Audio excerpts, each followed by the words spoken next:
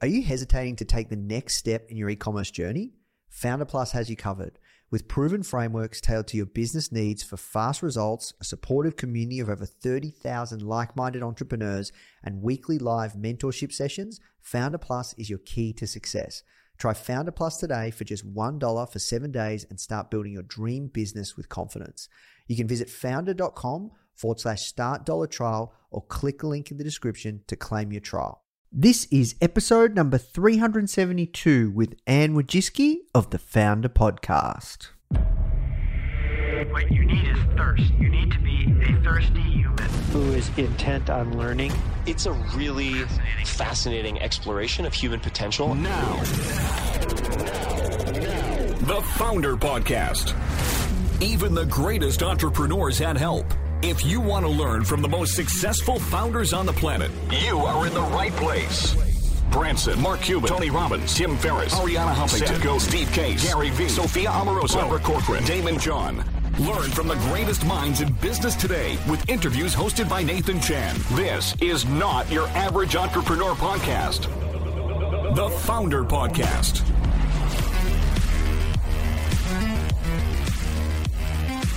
Hey guys, thank you so much for tuning in. Before we start today's episode, I just want to let you know that our goal at Founder is to help entrepreneurs succeed however we can by giving away high quality content in the form of interviews, blog posts, podcasts, YouTube videos, you name it. We put out so much content to help you. And another interesting project that we're working on right now is partnering with world-class founders like Damon John, Alexa Von Tobel, Greta Van Riel, and so many more to teach crucial skills like negotiation, finance, e-commerce, and so much more.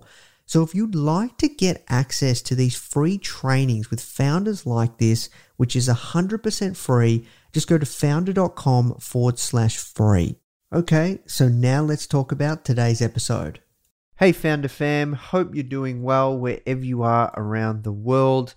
Nathan Chan here, coming to you live from hometown Melbourne and currently in lockdown. This is lockdown number 6 for us, but working through it. We're creating tons of awesome content for you guys as always, and we've got an incredible founder on today's show. Look, Anne is the founder of a company called 23andMe. It is massive. And, she's like the first woman to achieve billionaire status via an SPAC merger. It's really interesting to hear her story around how she started 23andMe, how they got investment for 23andMe from GlaxoSmith.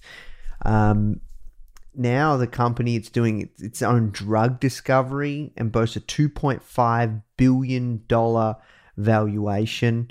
And you're going to hear like the marketing tactics that inspired people to buy a product they know they didn't need, and really how she got traction and what that looked like, especially in the early days. I think it's so easy often to look at a company and they've got, a $1 billion valuation, or they're generating hundreds of millions of dollars in annual revenue, but they all started from somewhere. And this is a really, really humbling story around how Anne has built this incredible company and really the plans that they have to do with like data from all these different people. And just, it's really, really interesting. So guys, we work so hard to find these incredible founders to share their stories, share their experiences with you.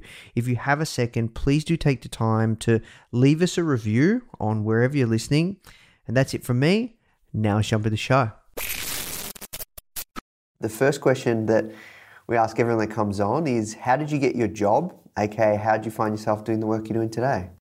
It was definitely not the path I necessarily expected. And I am one of those people, I never thought that, it was never my dream to be a CEO or to run a company.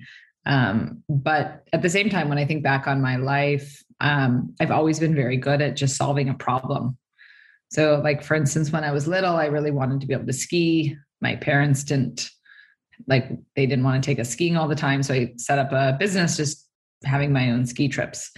So with the genetics, what was really interesting to me is I saw the human genome be sequenced in 2000, 2001. And I thought it was fascinating, like the interplay between genetics and your environment, and how does your environment actually impact what you were born with, what you're predisposed with. And I wanted access to my genetic information, and it was just really clear that it was not going to be easily made accessible. So 23andMe really kind of started out of this concept of like, I am going to start a company so that I can get access to my own genome and I can understand what it means. And so it came with this idea of like my own sort of personal passion of what I wanted to do, which was access. And like, if I think about my mission statement, it's about helping people access, understand, and benefit from the human genome. And frankly, it's really just what I want. Like, I'm just totally fascinated with what the secret code in all of us is and what we're going to be able to do with it. Yeah, no, it's an incredible mission and the things that you guys are doing. So you started this company in 2006, correct? Correct. And what were you doing before that? Before that, I was investing in healthcare companies. So I always thought I'd be a doctor or a researcher. I love science and I love molecular biology. And I kind of stumbled into the world of investing. And investing for any young person is just absolutely fascinating because you spend all day researching companies. And at 22, I had this luxury of being able to call up any CEO or any chief science officer and grill them. Like, I could ask them all kinds of questions. Like, it was amazing. It's absolutely amazing. And I spent 10 years investing. And what I learned over time was, there's phenomenal people in the industry. There's amazing science. And the structure of healthcare as it's set up really doesn't reward what's in all of our best interest. So what I mean by that is that if you successfully live to be 100 and you're never sick and you never have a disease, you don't make any money for the healthcare system. And so I just felt like in that capacity, all of our incentives are quite misaligned. Like what I really want is the least profitable for the industry. And so what I really want is to be healthy at 100 and to be as disease-free as possible. And the industry is really not optimized for that. Yeah, that's crazy. Okay, so you started 23andMe. I'm curious, just shifting gears a little bit, like, let's talk about the hardest moment you've had in business and how you dealt with it. It's interesting. The hardest moments are not probably what's as publicly seen. For instance, we're known for, like, we had a very aggressive warning letter from the FDA in 2013. And, those moments were hard, but it's kind of like it's a crisis, it's a trauma.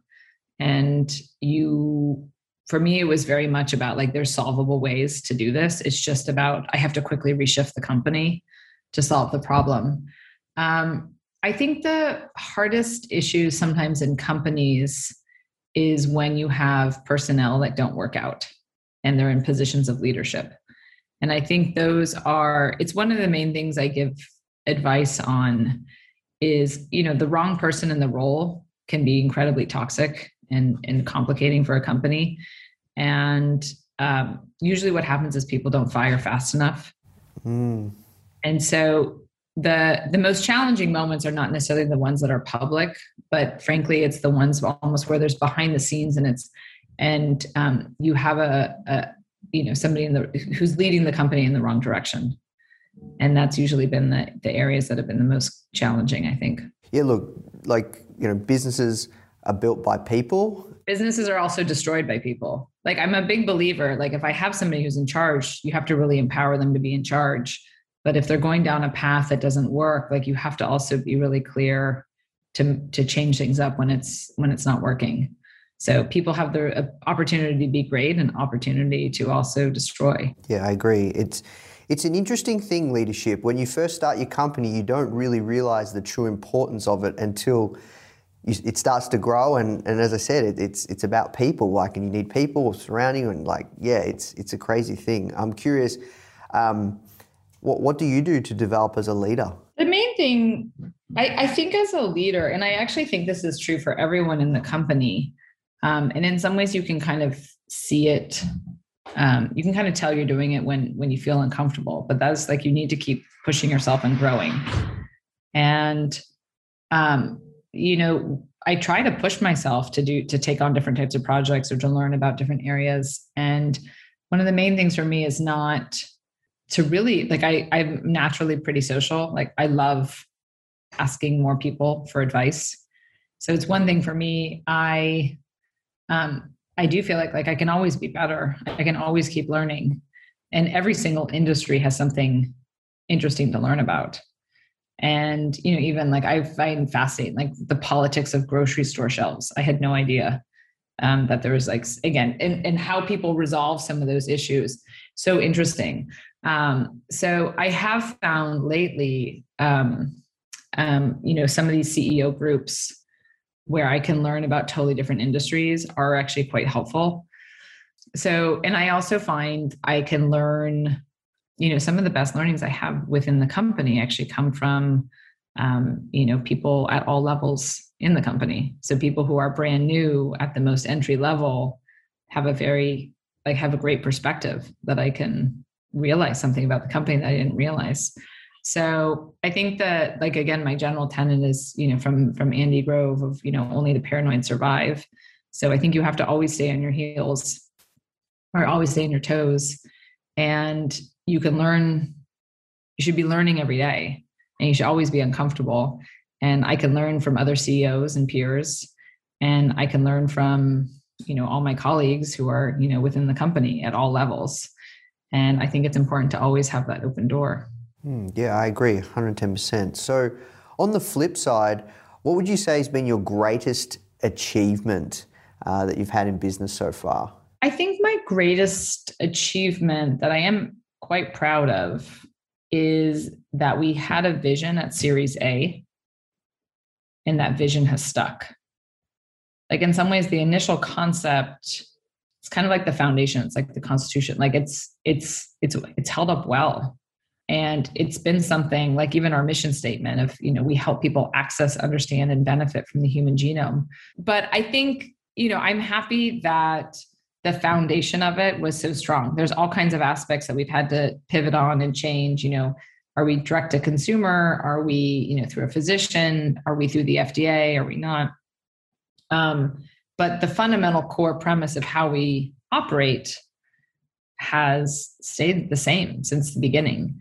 And I do look at us as an activist brand that is about empowering people to take responsibility and ownership of their health information.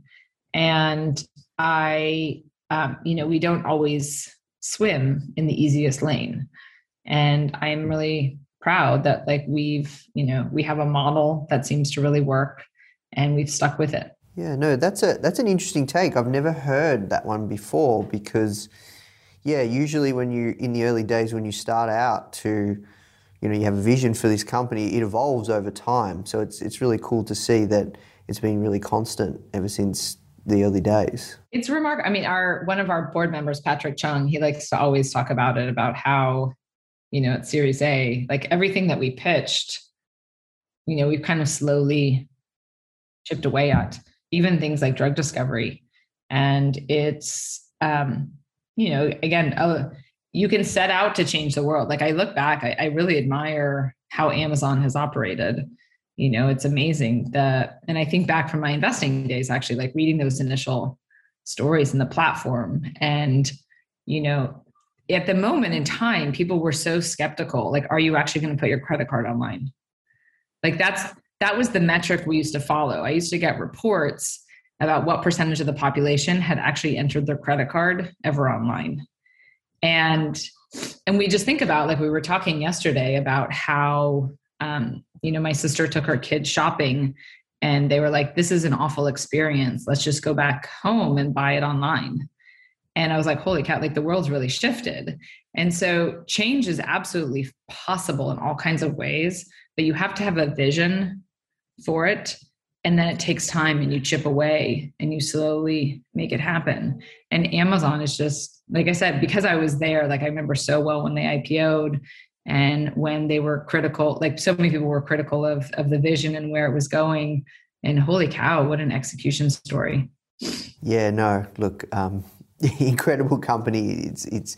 It's fascinating what they're doing. So look, I'd love to also switch gears and go back in time. Like, can you tell us about what was like growing up for you like? And do you think entrepreneurs are made at an early age? I think I think that we were, like, I look at my mom, who is a teacher, but my mom is one of these people, like, she's incredibly entrepreneurial, like, and she's entrepreneurial, not that she's ever started, well, she has now started businesses, but as a child, like, she wanted to build a park. She was like, there should be a park near our house. So it just like, it was never strange. She just lobbied the government. She like had a petition. She lobbied the council for money. She got money. She organized to build a park, and like, boom, we had a park. So that's very much of a CEO kind of skill, like how to identify a problem and then how to solve it. And so what I think that we learned from our parents was very much about how do you identify, like, here's a problem that you want to solve and that's interesting to you. And then how do you figure it out? And so as again, from a young age, my parents were very clear. Like, if I wanted to buy new ice skates, they're like, well, figure it out. And so I do think that parents can train their children well to, if you put the decision-making and the problem solving on them and not solving everything for them, but like, you want to do something, like my son wants to go to a gaming conference, like, it's not my problem, like, figure out how you're going to get there. And it's great to see like how kids, try to solve the problem. But I think those are the types of skills that then when you naturally, see an interesting problem in life and you want to start something, you're in a position where you naturally think about problem solving. And the main thing I think about as a founder is like, I'm a problem solver. So it sounds like that you, at a young age, you're empowered, and you were raised to be much more confident to go out and solve problems, do things, work things out, put yourself out there. Yeah, no, I think it's really important for kids. And we had, like I said, I grew up on Stanford campus. It was, my parents gave us a lot of freedom. We had a fair amount of liberties to plan our summer, to get jobs, to, make decisions. And learning how to make decisions is also just really important as a kid. So I do think independence as kids. And when I think about, again, other founders that are out there, they all had this ability in their teens to just really, push limits and to pursue what was interesting to them and try out things. And, being able to try and fail is such an important skill, like do things and screw up, which is really important. So I have to ask you, because, in your family, everyone is extremely successful in their own right. Like, what do family dinners look like? Like, what kind of conversations do you guys have? What does that look like? It's interesting. We, because we all still live together, or like my middle sister lives with me, and my oldest sister is down the road. And, conversations and what I'm really happy about, like my family and our circle group has not really changed. And we had a luxury of growing up in the Bay Area, and there was a number of other families with 3 girls, and we were all friends. And look, I think that there's a level of normalcy still within that group. So like my sisters and I, like one of the main things that we fight about is she steals my clothes. But now she doesn't just steal my clothes because she lives with me. She's in the house next door. She steals my mugs and my glasses. And so like I wake up in the morning and I have no more mugs. And I'm like, stop stealing my mugs. But what's also really fun is like my sisters are just really creative. So they're creative, interesting people. So we talk a lot about, with my middle sister, we talk a lot about disease area stuff. So she's epidemiology. So I'm interested in her work. So when something new, interesting comes out, we talk a lot about, various scientific findings. Susan has Susan has 5 kids. And so she's a wealth of knowledge about, how do you raise children? And like right now we're in the thick of it. Like, what camp should I put my kids in? like, what should I do? So, various events like that. So she's great there. And she's also incredibly helpful with leadership and thinking about, how do you manage things? How do I manage problems within the company? And, we were talking just now, we were in a car ride together and talking about the whole return to office dilemma. And, what's helpful, what's fun is like we can have, I can get really interesting advice from her. And obviously she's in a much bigger platform, but I can learn a lot from her. Yeah, no, that's awesome. Thank you for sharing. So I'm curious as well, what do you think we should be doing to raise the next generation of entrepreneurs and leaders right now? Look, I think we have, and my mom writes a lot about this. My mom is actually in some ways like the best person here. And I can't believe I'm even quoting my mom's book because, as like the child, you try to not quote your mom, but I'm quoting my mom, which is like her trick philosophy about, trust and respect and giving kids independence. And I think that there's a total crisis in kids having independence. And I feel for them, like the number of kids, like, can we walk downtown? Can we do this or that? Like, they're just like tracked all the time. Like there's nothing greater. Like I remember when I first had my first job, and I used to love, back in the day when I loved flying, and I loved it. If I was going from San Francisco to New York and I had to stop 3 times, I thought that was the best thing ever, because then I could explore cities and no one would know where I am. Like the feeling of freedom and independence and exploring is just amazing. And I think it's just really important for kids to have that sense of independence. And you can't be a leader without believing in yourself. And you can't believe in yourself unless you've had moments of trying and failing and getting back up. So it's so critical to be able to also believe in people. Like everyone, like people thrive. Like I'm so lucky because my mom believes in me every day. Like she just, whether she really understands what I'm doing or not, like she's just like, you're great. Like it's just, you need somebody who believes in you. So you need someone who trusts you, and then you need that independence.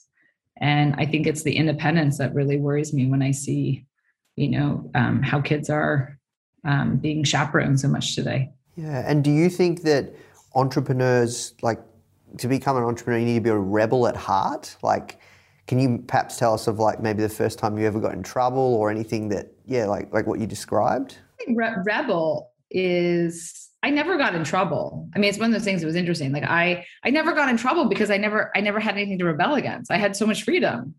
It was like there was only one time ever that my mom didn't want me to do something, and it was smart. Like she didn't want me biking up a road at nighttime.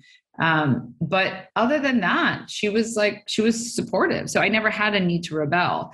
I think it's really what's important for entrepreneurs, I think really is that ability to solve their own problems. Like to see something, like if my kids, again, I think on my childhood, like so many of my things were like, oh, I want to have X, and therefore I'm going to figure out how I do that. And so like, I remember I had one kid in school and he was like, the school should have candy. And the school said like, we don't sell candy. And next thing I knew, he was buying candy in bulk and he was selling it to all the kids. Like, it's just like a born entrepreneur. Like that's like the kind of stuff that's amazing. Like you solved your own problem.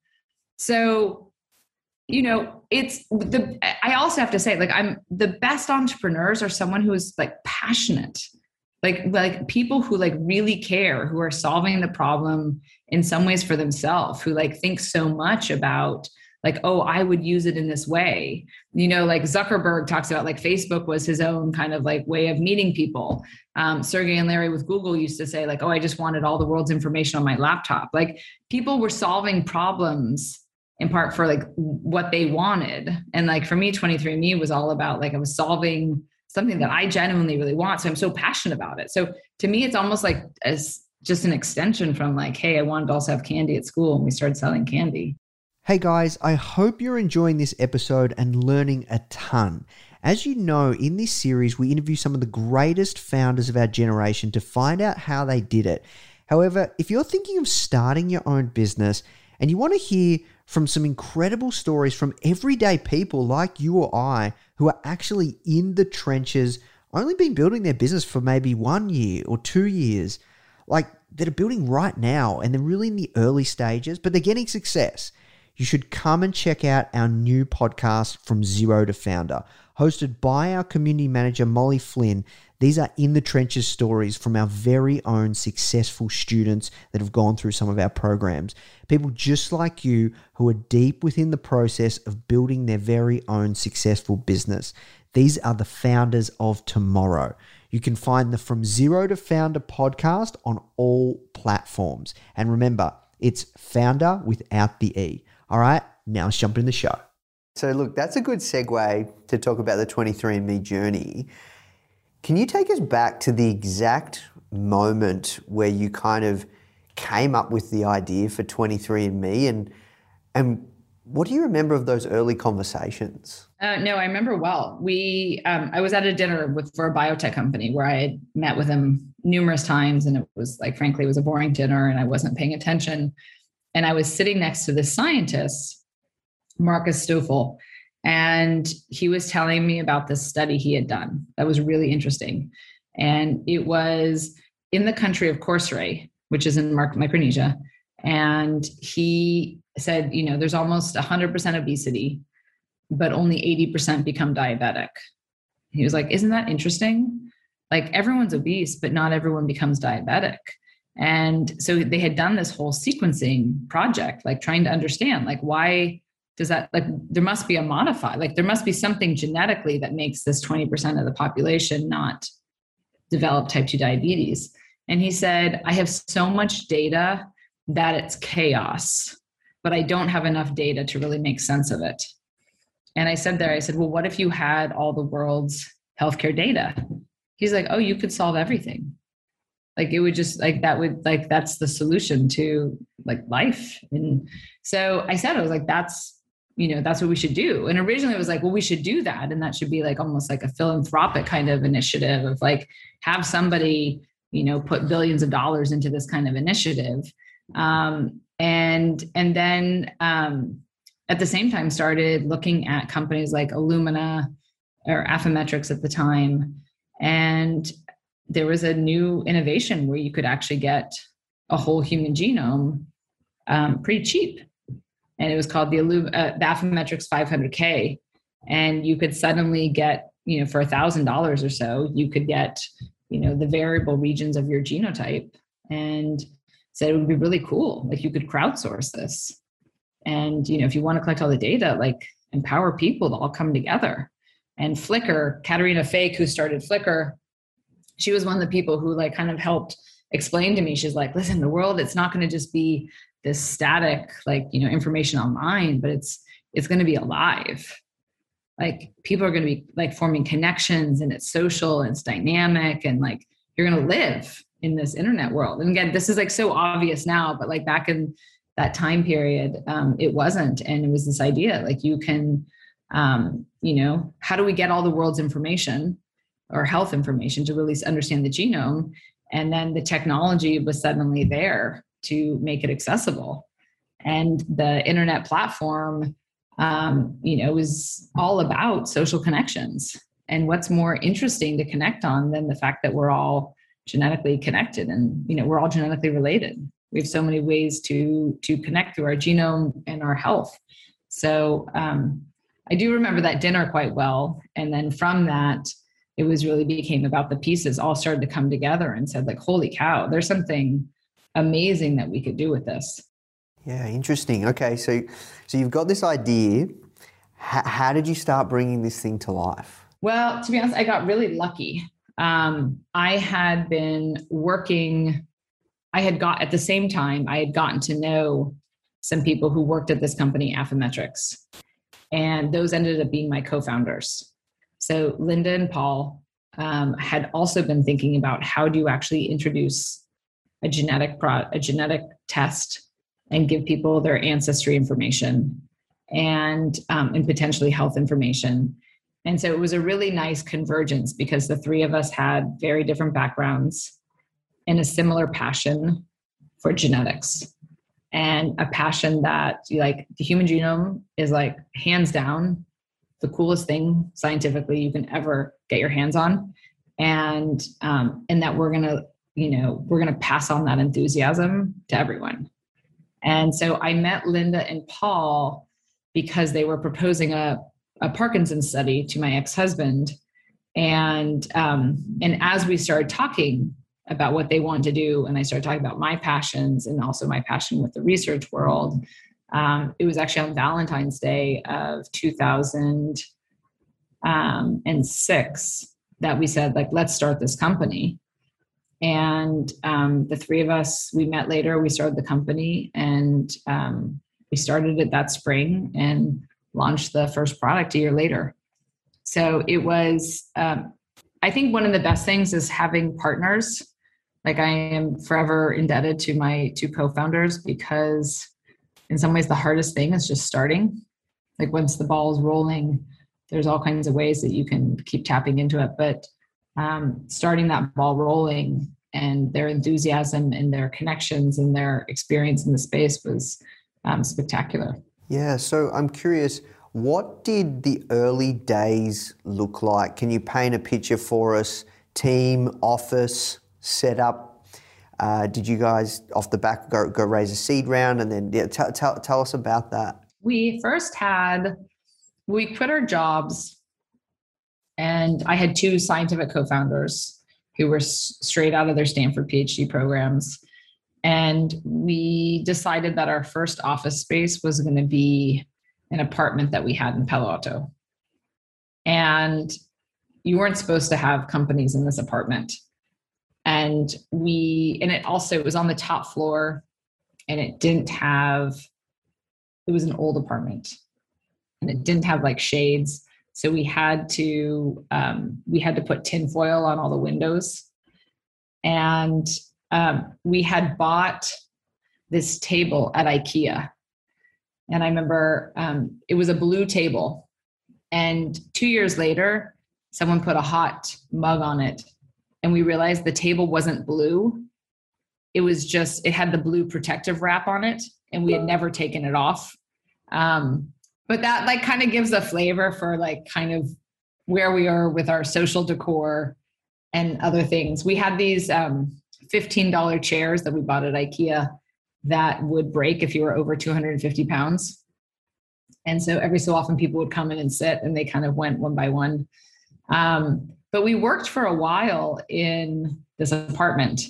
And that was actually the first time where we sequenced like Linda's family, and we had all of Linda's family there, and my family and Paul. And it was the first time that we actually looked at human genetic information, and we could see that it worked. Like parents were connected to their children, and siblings were related.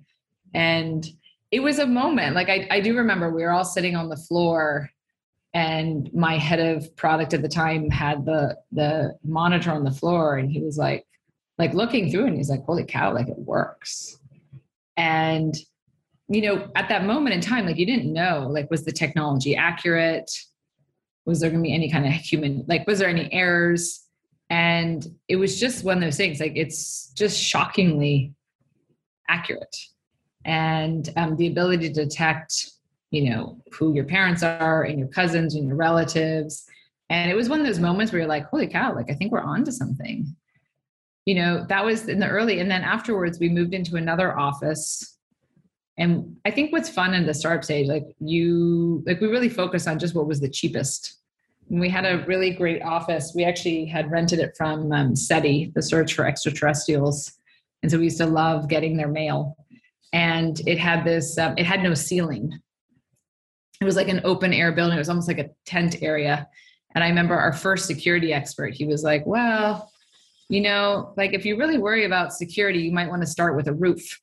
And and it was so fun. Like we had all this, again, it's fun. Like you get the old furniture, and all you do is just work, and you just try. And every day is every day is kind of like an experiment. Like, holy cow, there's something new that's coming up. So it was In the early days, it was really just 5 of us, and I, somebody who was doing a lot of the legal work. And I am really grateful. Like, I think we had a really strong legal infrastructure, or like, again, all of the agreements that we had were in our first fundraise was all very clean, which I think is important for companies. And the 2 scientific co-founders were, they set the foundation for the quality of science that we're going to do for the rest of this company, and their ability to hire and set the bar, and, an openness to trying and failing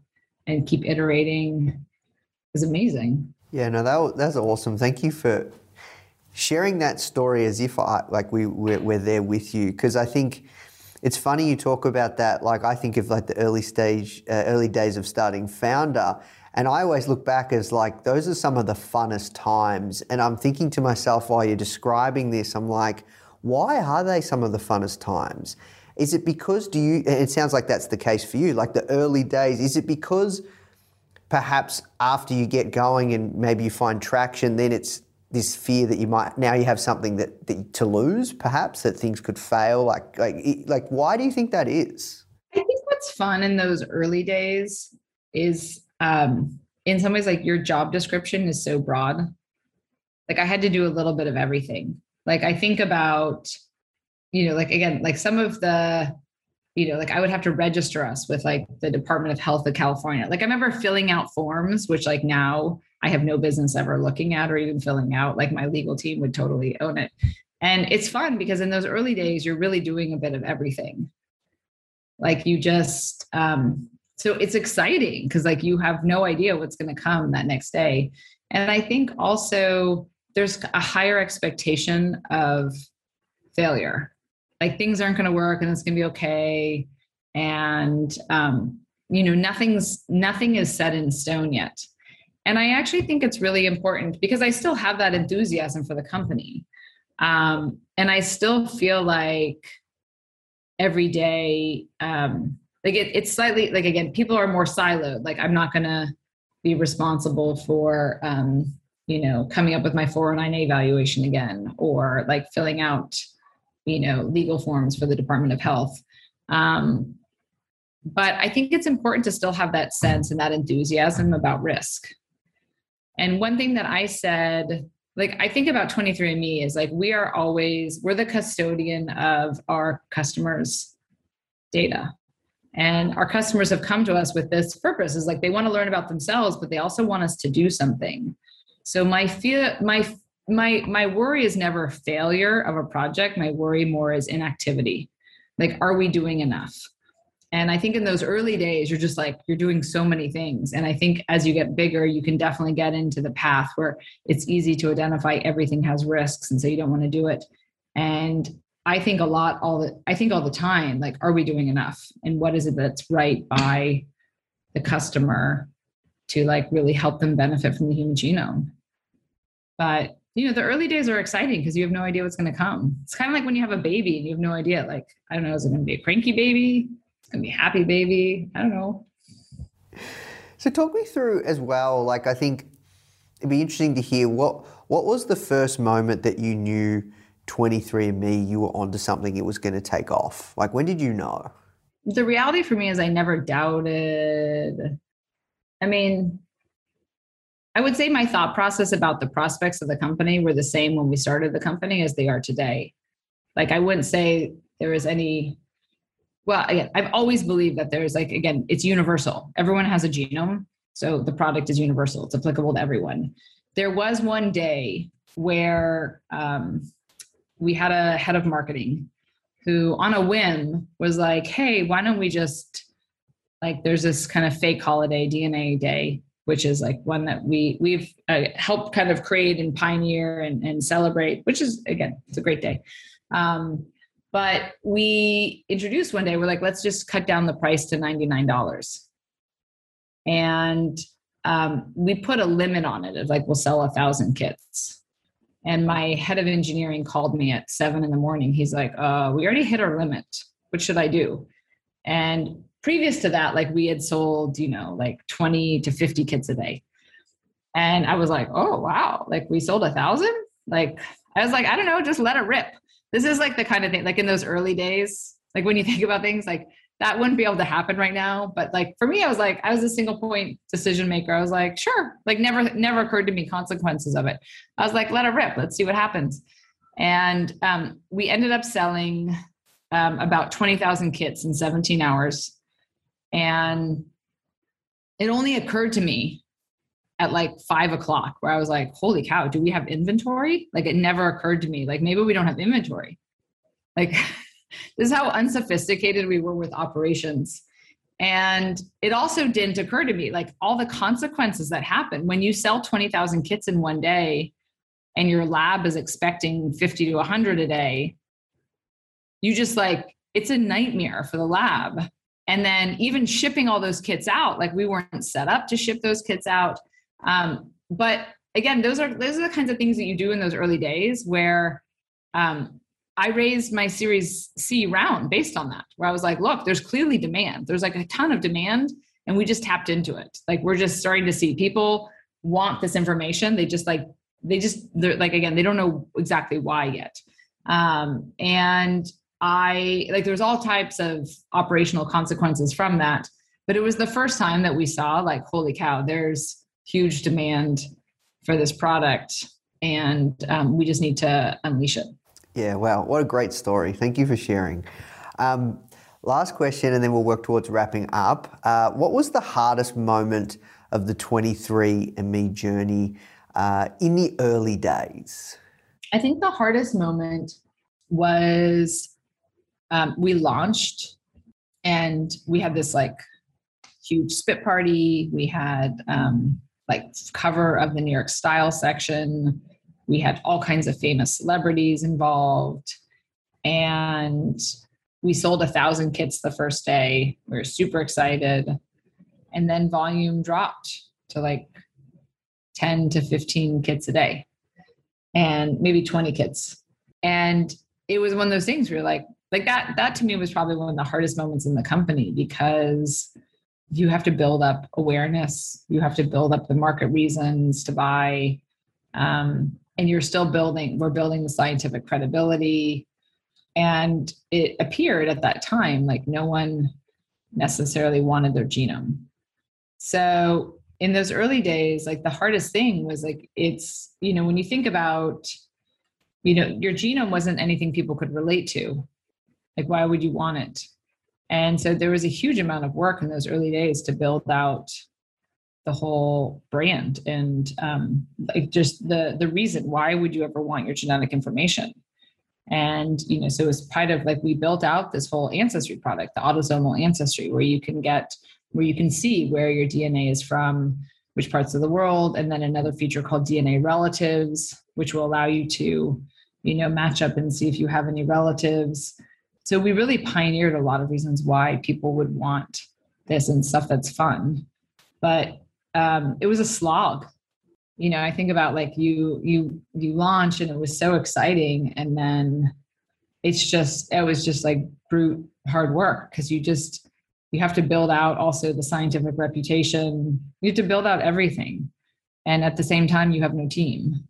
So it was like, I think like we had no marketing team when we launched. So it was like that was by far and away the hardest, is, how do you build out a market? Yeah, in the startup curve, I'm sure you've seen the diagram. I think it's from Paul Graham. They call it the Trough of Sorrow. You like launch with a big bang, everything dies off, and then it's just like this Trough of Sorrow, and then little stage of hope, and then, yeah. Would you say that's the best? Yeah. Yeah, I would say, and in the genetic space, it's a long flat curve. And then it started to really take off. But you have to figure out why, what is the reason why people what do they want with it? And it's one of those things from a management perspective. How do you keep people motivated in those time periods as well, when people are not quite sure, like, what's the potential? Interesting. I have to ask you one follow-up question to that, and then we'll move to the hot seat round and we'll be pretty much done. So are you pro product or pro marketing? Because Bay Area is always product first, product. Once you got a great product, marketing will take care of itself. Love to hear your take. I'm absolutely pro product. Although I love my marketing team. I think I'm pro product, but I would say that one of the mistakes that we made is we didn't necessarily know how to market. And we did not necessarily we did not have a marketing team for years. I'm trying to think when we hired our marketing person. It was at least 5 years after we started. And, part of it was based on like the first things that we have to have a product. We need to test from the customers. We need to learn from the customers. I need also the scientific reputation. And once I understand my customers, certainly my early customers, how are they using it? Then I'll better understand how can I market it. So that said, and part of what I was pausing on is like, would I have done better market assessments about like, this is the population to go after, or like, these are the early testers who would be interested in it, or can I fill a demand in this area? I think those are all things that we could have thought about more. But I do think that if you don't have an amazing product, you have nothing to market. So you have to have first and foremost an amazing product. And then the marketing job is just so much fun. Like I love working with my marketing team because I feel like we have this spectacularly interesting but complex product. And there's just really fun, creative ways to think about, helping people understand what it is and what you can do. So, but it all starts first with like, the product team has created the opportunities. Okay. Awesome. Well, look, thank you for sharing. We'll work towards wrapping up. We've got one last section, which we call the hot seat round. I've got 4 questions for you. We want around 30-second answers, just spitfire. All right. So the first one I have is, what's the one trait every entrepreneur needs to find success? Persistence. Who do you look up to now, and who are your mentors? My sister, Diane von Furstenberg, and pretty much anybody who has tried and keeps trying. What's one book every entrepreneur should read? Only the Paranoid Survive. And finally, the last question I have for you is, who is one entrepreneur you'd love to have dinner with, dead or alive? I think about people who've created an industry, because that's what's interesting to me. How do you create something out of nothing?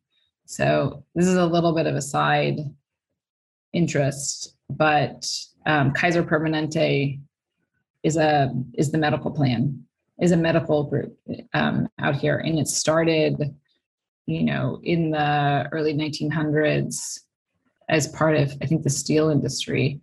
And it was a totally new type of insurance. It was a way of taking care of workers. And I've always, because I love health, and I am also a child of, and I'm a user now of Kaiser Permanente and their health services. And I think it's a phenomenal healthcare group. I would love to talk to the person who actually, pioneered it. So that health system, which truly is an integrated healthcare system, that is one of the few groups that does profit if you stay healthy. Amazing. Well, look, conscious of time, we'll wrap there, Anne, but thank you so much. That was an amazing interview. You really took the time to just reflect, really incredible reflection and just being so open and honest. So thank you so much for sharing your wisdom and experience with our audience. And that was a fantastic interview. Appreciate your time. Of course. Such a pleasure. Fun questions. Hey guys, I hope you enjoyed this interview. As you might already know, our mission at Foundr is to help tens of millions of people every single week with our content, either start or grow their business, which is exactly why we're partnering with world-class founders such as Damon John, Alexa Von Tobel, Greta Van Riel, and so many more to teach crucial skills such as negotiation, finance, e-commerce, and so much more. So if you'd like to get access to these free exclusive trainings, please go to foundr.com/free. These are 100%. We go super in depth on teaching a particular topic, and I know that you're going to love them if you enjoy this podcast. So just go to foundr.com/free /free. All right, guys, I'll see you in the next episode.